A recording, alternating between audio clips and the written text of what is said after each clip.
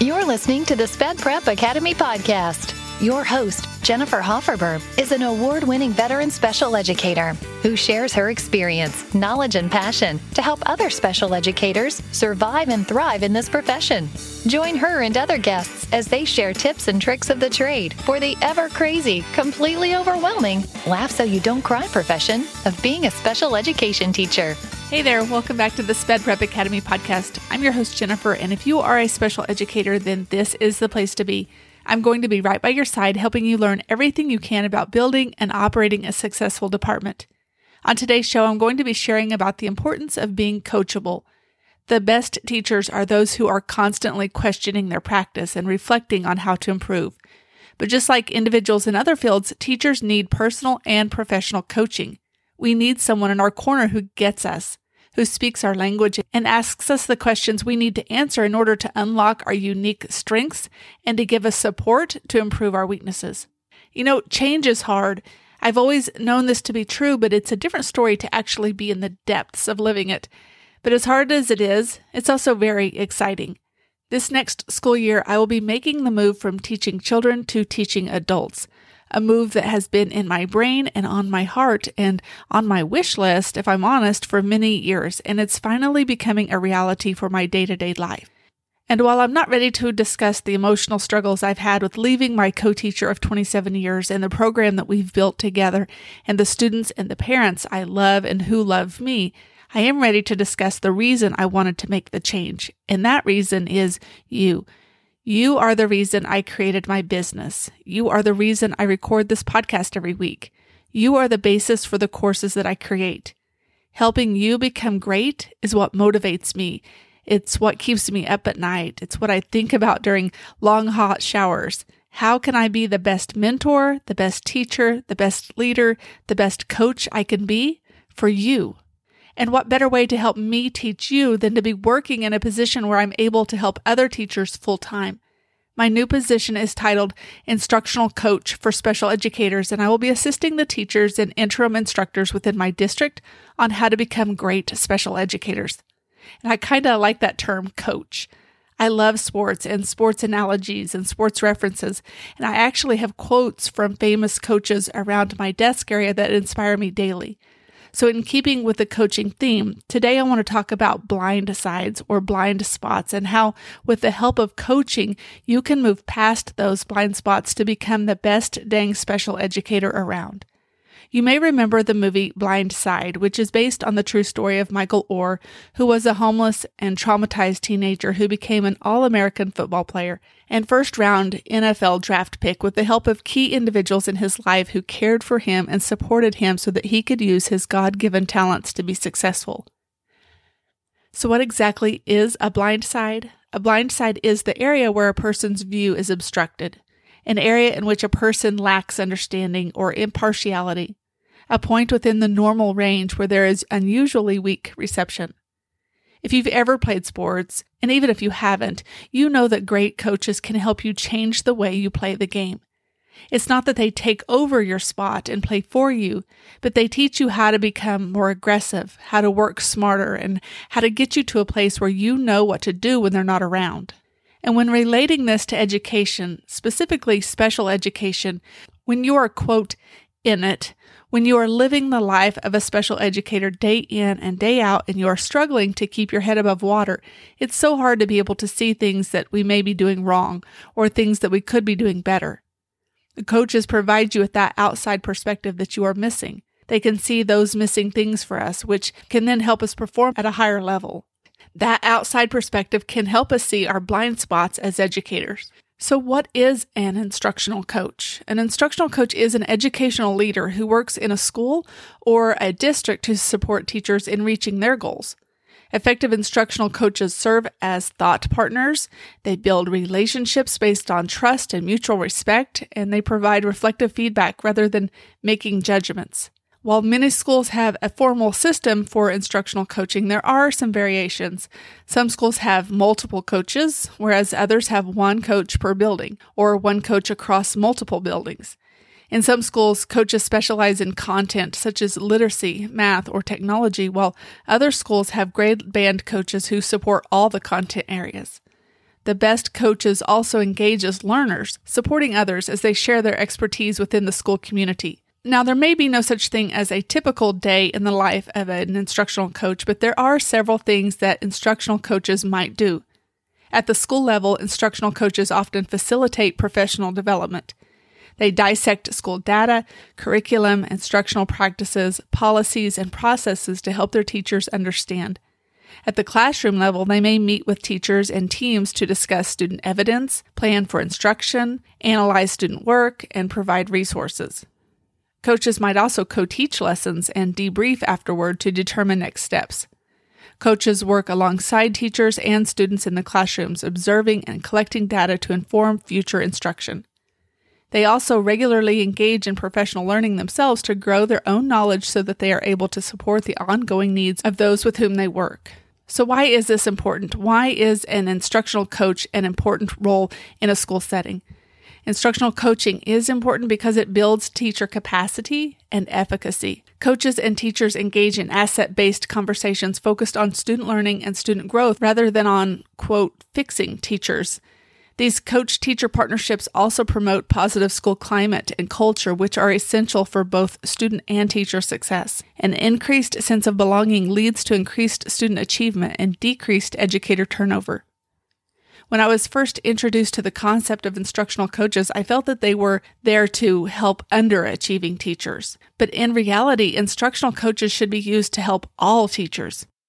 Think about it. Do sports coaches only coach the weakest players on a team? Of course not. They coach the first-round draft picks as well as the second, third, and so on. Track coaches coach the fastest runners as well as the slowest runners. Basketball coaches coach the starters as well as the bench. And for the world of education, the best student outcomes, greater teacher retention, and quality instruction comes when all teachers are supported and invested in. And that's why even the best teachers in schools can use an instructional coach. So what are some other benefits of having an instructional coach? They can act as a sounding board. I know I've always felt better about my plans when I've had another teacher act as a sounding board. A coach can be helpful in this way because he or she has time built into their schedule for this purpose, whereas fellow teachers are busy planning their own classes, writing their own IEPs, and doing their own paperwork. Instructional coaches can also provide an extra pair of hands in the classroom. Sometimes teachers want to attempt something new or avoid doing something because it's difficult to manage. This is where an instructional coach can be a huge assistance.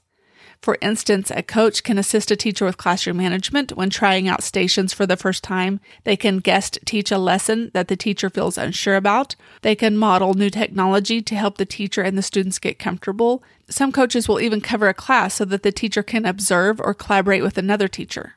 And instructional coaches can provide personalized professional development. And this one is truly the one that I'm most excited about because as teachers, none of us are created the same. We all have our individual strengths and weaknesses, and I can't tell you how many times I've sat through a professional development opportunity, and it doesn't apply to me at all. And so I know that instructional coaches can provide that personalized piece where you are training teachers on the specific areas that they feel they need help on. So whether you need a sounding board, a fresh perspective, a collaborative partner, or just a cheerleader, coaches can help teachers set goals, work toward them, and reflect on the process.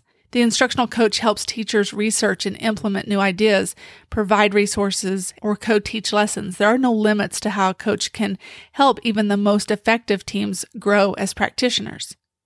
And like I said in the intro, the best teachers and teams of teachers want to grow. And our students deserve the best teachers, right? And yet so often we do not have enough time, support, or resources to serve our students well. Instructional coaches help fill that gap, and they play an instrumental role in helping schools, both low and high achieving schools, reach their absolute highest capacity for helping students. So what I want you to get out of this episode is I want you to be willing to be coached, whether that's from someone in your district, whether it's from someone like me who has years and years of experience. Being coachable is one of life's most important skills and attitudes, whether or not you're an athlete. If you're any kind of person who wishes to grow, learn, improve, excel, or perform better, you should care about whether or not you're coachable. In other words, being coachable relates to a happy, productive life. It means you're ready to do what it takes to change, transform, improve, or excel, whatever that means for you and your situation. So when I teach my students, in order for them to understand something, I teach them what it's not. So let's take a look at the alternative attitude just for comparison's sake. Someone who is not being coachable will display many different kinds of behaviors, and these can include, but they're not limited to, always thinking that they're right, not willing to learn new things, not being open to change, negativity, pessimism, eye-rolling during constructive criticism, inability to self-reflect, don't care about improving their life or relationships, thinking they already know how to do everything, disrespecting of others and or others' opinions, generally unwilling to learn, grow, or do what it takes to improve, putting other people down, and I could go on and on. There's so many more. But when you look at the characteristics of someone who is coachable, it's easy to see that they are individuals who will succeed in life when it comes to happiness and attitude. The way that coachable people interact in the world continually helps them when they're striving for growth, learning, and success. The attitude of someone who's coachable is easygoing, open, and receptive, making anything they want to do in their life seem doable. They become an inspiration to those around them because they get results. There's one thing that being coachable is not, and that's weak or disempowered. Sometimes people relate being open and able to listen to feedback from another person to being a pushover or weak. Some may feel that if they seek out coaching, it means they aren't good enough. Being coachable doesn't mean you have to surrender and you don't have an opinion of your own.